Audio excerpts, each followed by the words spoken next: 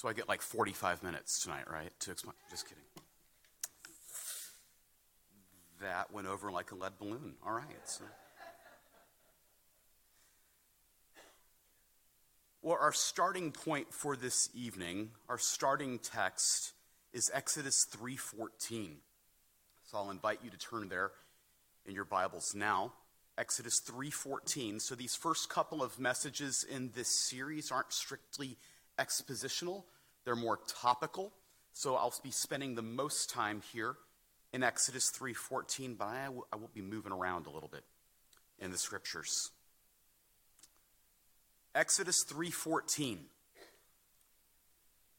God said to Moses, I am who I am. And he said, say this to the people of Israel, I am has sent me to you. Would you pray with me? Father, I ask that you would grant us grace to understand this doctrine that is in some ways so ill-named, because while you are simple in your being, this is anything but simple for us to understand. But would we understand it, that we might benefit from knowing you better? Grant us grace as your Spirit works within us to understand what your word has to say and to better grasp who you are. And I ask this in Jesus' name and for the sake of his gospel. Amen.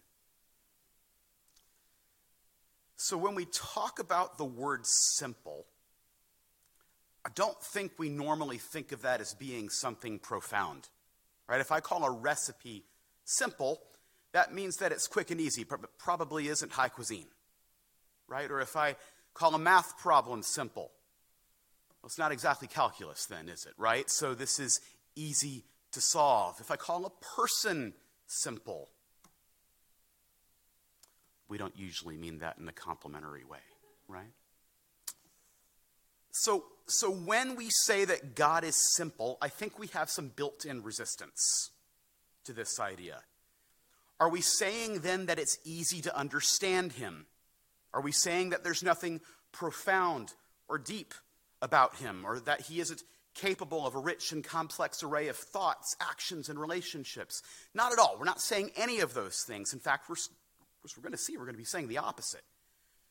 Our difficulty is that God's simplicity is utterly alien to our way of thinking and to our experience. But we need this doctrine to help us to think rightly about God's attributes, to relate rightly to him, to trust him as we ought. So we need to try and take those negative connotations and put them aside. So here's what I'm going to do. I'm going to give us a definition of divine simplicity. Then I want us to see how we need this doctrine for our text to make sense. Okay. And then I want to show us why it matters. What do we do with this? Right? So first, a definition. Second, we're going to look at this text and at several other passages as well, and try and understand why we need the doctrine of divine simplicity to even make sense of what the Bible says about God. And then finally, I want to talk about application. Okay? So, first of all, let me give you the definition. Okay? So the doctrine of divine simplicity means that God has no parts. God has no parts. To put that another way, he is not a composite being. He cannot be divided up, added to, or subtracted from. I'll do that one more time. God has no parts. He is not a composite being and cannot be divided up, added to, or subtracted from. So what do I mean by that? Okay, what do we mean when we talk about not having parts or being composite? You and I are composite, right? We have parts. For example, you have a body and a soul, right? And both of them together make you what you are, right? Or to put it another way, you have parts. You could lose part of your body, but still be you, right? You could lose your memories, or you could lose your ability to speak, or you could lose some particular skill that you have and still be you. You could add memories. You could add another language. You could add some new ability and still be you, because you're composite. You have parts. You can be added to or subtracted from. You can have some part of you diminish or increase. You can be divided. You're composite. You have parts, which also, by the way, means that you can change. Right? Having parts means that you can change. But God is not like that. Right? There's no dividing, combining, adding, or subtracting. He is simple. Okay? Or to say it a more positive way, everything that is in God, and the only thing that is in God, is God. Okay? Everything that is in God, and the only thing that is in God, is God. How are we doing? Okay? So that then brings us to the text that I read just a moment ago. All right? So divine simplicity is not the sort of doctrine that you proof text. If you start asking me for proof, like other doctrines that we'll talk about, you might be able to proof text those and to stitch things together in kind of a systematic way. Simplicity doesn't work like that. Okay? You can't just proof text this. It's more about the way we think about God so that what we read in Scripture makes sense. Right? It feels complicated, which I admit is ironic, given the name of the doctrine, right? But divine simplicity emerges as we look at what a passage such as this one means and then prayerfully meditate upon the implications of the text. For a passage like this to be true, what must that mean about what God is like? Right? So now, let's think a little bit about the context of Exodus 3:14. All right? So rewinding the story in Exodus a little bit, we see that the Lord made a covenant with Abraham. And Exodus is the story of God keeping those promises in that covenant.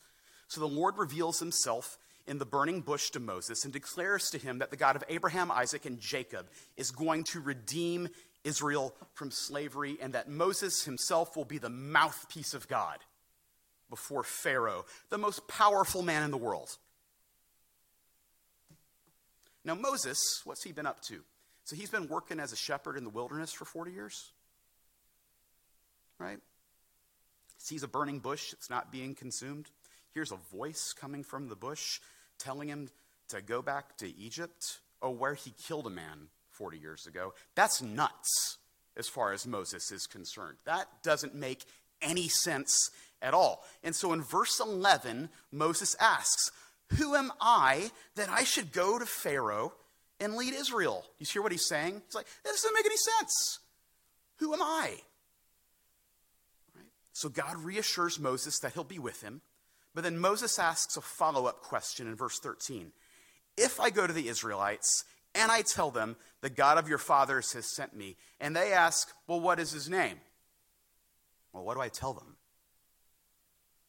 It's kind of a strange question to our ears. What do you mean, what is his name? Well, remember what we learned about last week, that names reveal what a person is like, that names reveal the nature of a person. And remember where the Israelites have been living for several hundred years. They've been living among the Egyptians, who are a polytheistic culture. They have hundreds and hundreds of gods. And so what kind of God is the Lord? That's the question. When he says, "What is your name?" he's asking, what kind of God are you? And how does God answer Moses in our text? "I am who I am." So get what's happening here. Moses asks, what kind of God are you? In other words, are you a God who brings life? Or are you a God who brings death? Are you a God of justice? Or are you a God of mercy? Are you a God who creates? Or are you a God who is spiritual? Are you a God of the sun or a God of the rain? Who are you? What is your name? What kind of God are you who is sending me on what feels like a suicide mission back to Egypt? I am who I am. In other words, Moses, I am all of those things, but not the way you're thinking about it. I'm not just one of them. I'm all of them. But I'm also not the sum total of them. My name is I am. And from that name I am, we get the name Yahweh, right? Which means he is. So this is bewildering. How do we make sense of this? Maybe God himself can explain what his name means. Oh, he does explain what his name means. In Exodus 33:19, the Lord tells Moses that he will proclaim the meaning of this name to him. And this is what he says in Exodus 34, verses 6 and 7. When he is explaining the meaning of his name, he says, the Lord, a God merciful and gracious, slow to anger and abounding in steadfast love and faithfulness, keeping steadfast love for thousands, forgiving iniquity and transgression and sin, but who will by no means clear the guilty. Or as this is summarized in Romans 11:22, note then the kindness and the severity of God. So how does that work exactly? Which one is it? How can God be all of those things at the same time? Right? Are some of them more important than others? Is he sometimes one and then sometimes something else? Right? How does this work? God says that his name simply is I am. Right? He is totally and completely God and nothing else but God. He has no parts. All of those things are true of him, but they're not parts of him. There's no hierarchy of things that are more God or less God. There's nothing in God other than God. He is so much God that he can just name himself I am. For that answer to make sense, God must be simple in his being, one and undivided in his being. Otherwise, his answer to Moses doesn't make sense. Right? So here's another way of looking at it.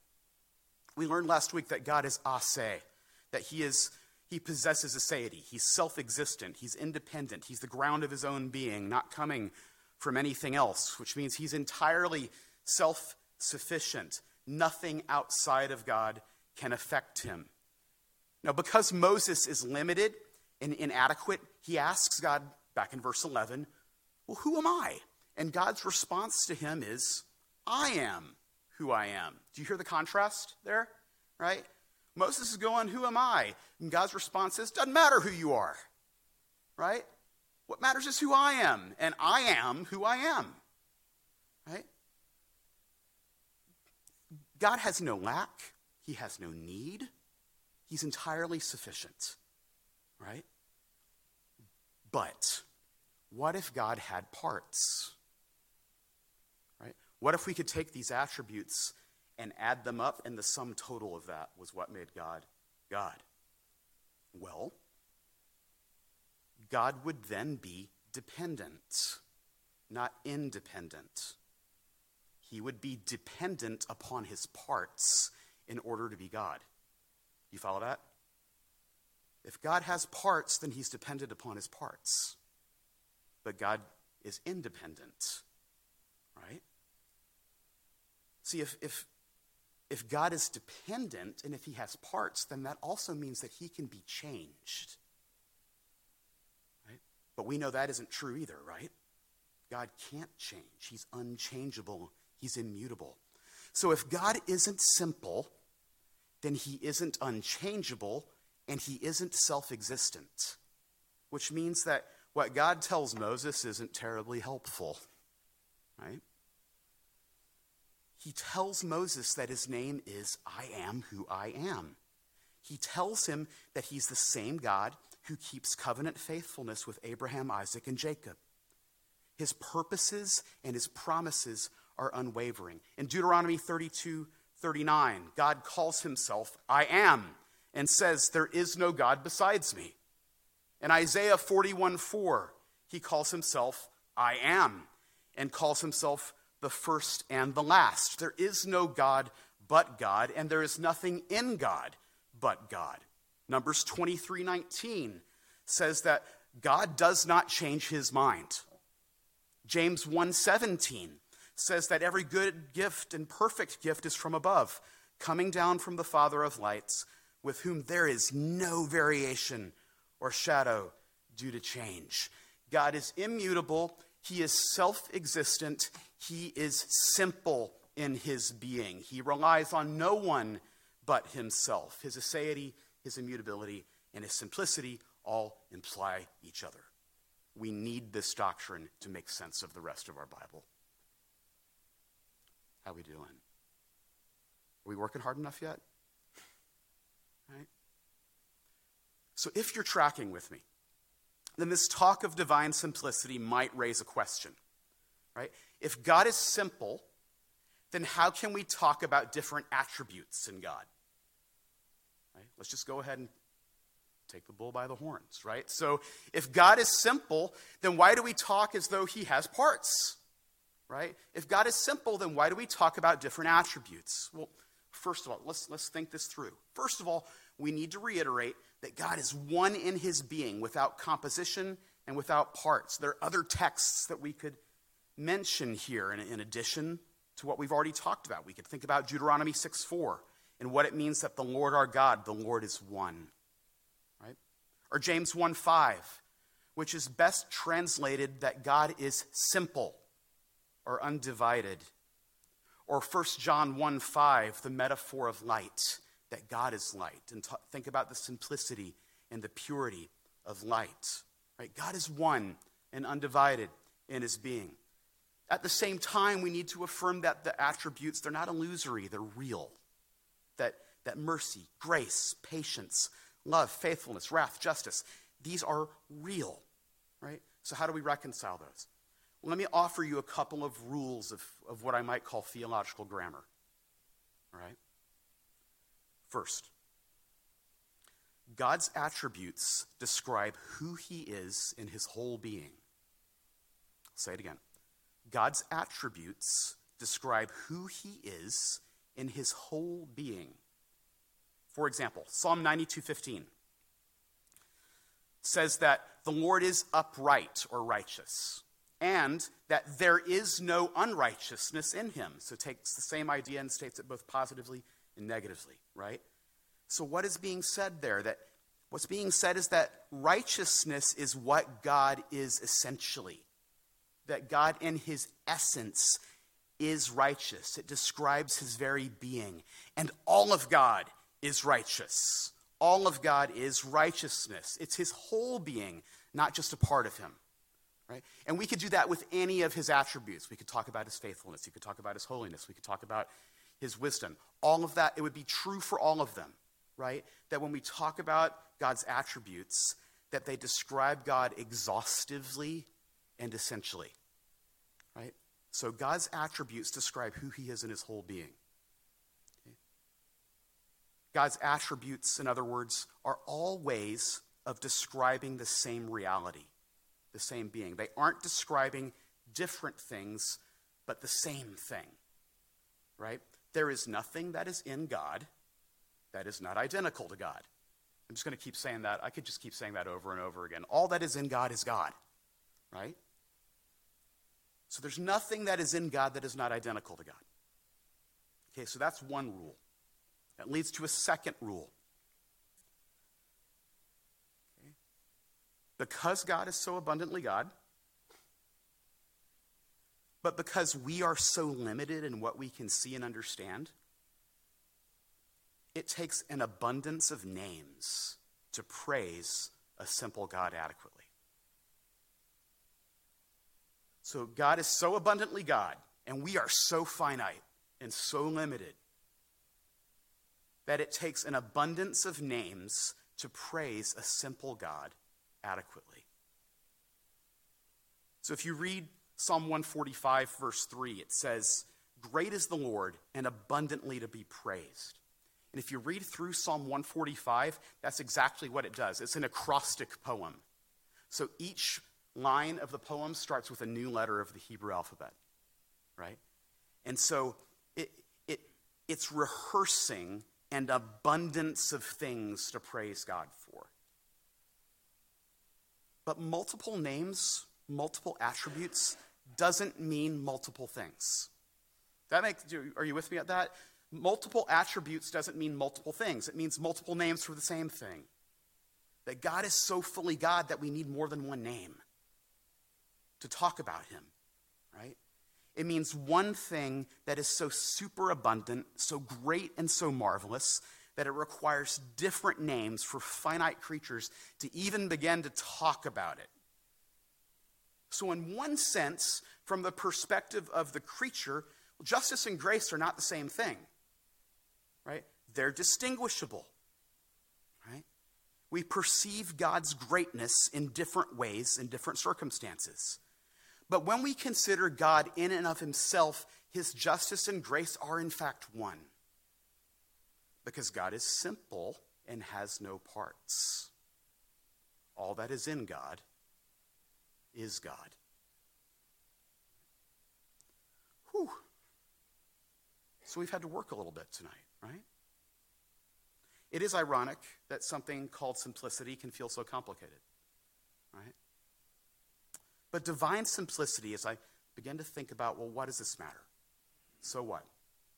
Divine simplicity guards us from error in at least two ways. First, a commitment to divine simplicity will keep us from ignoring or isolating some of God's attributes, right?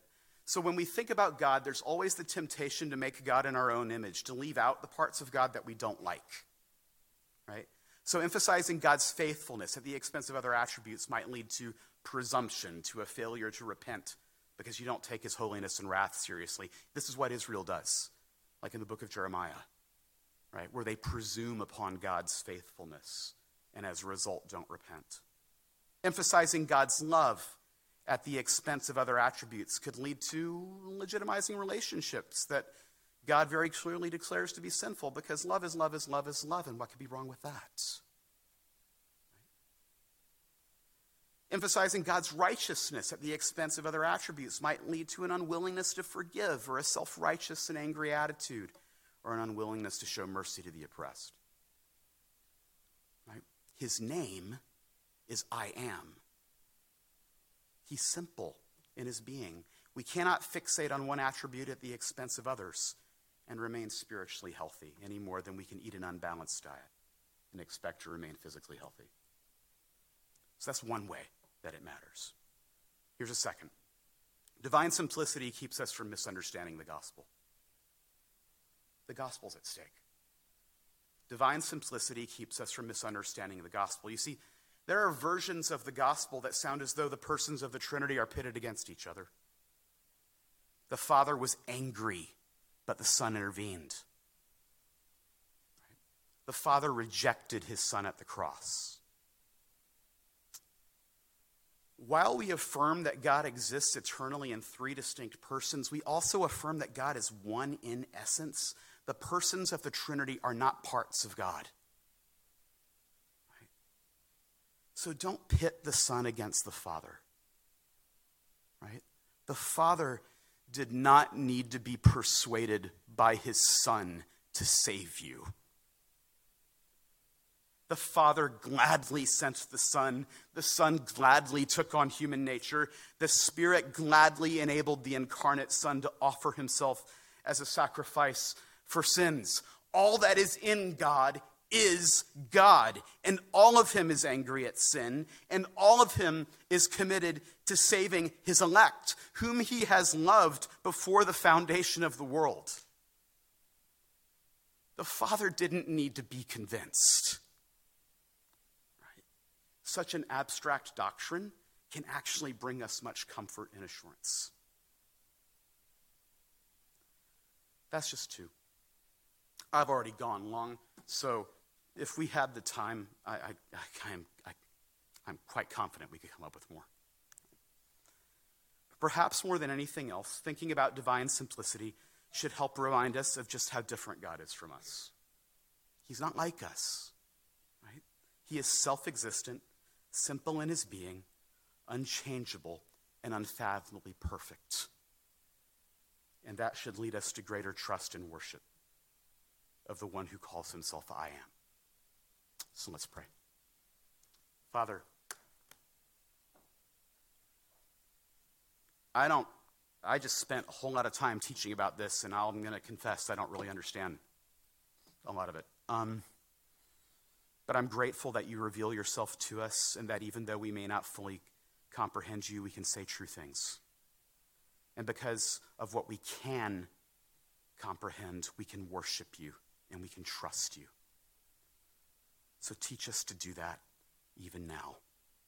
In Jesus' name, amen.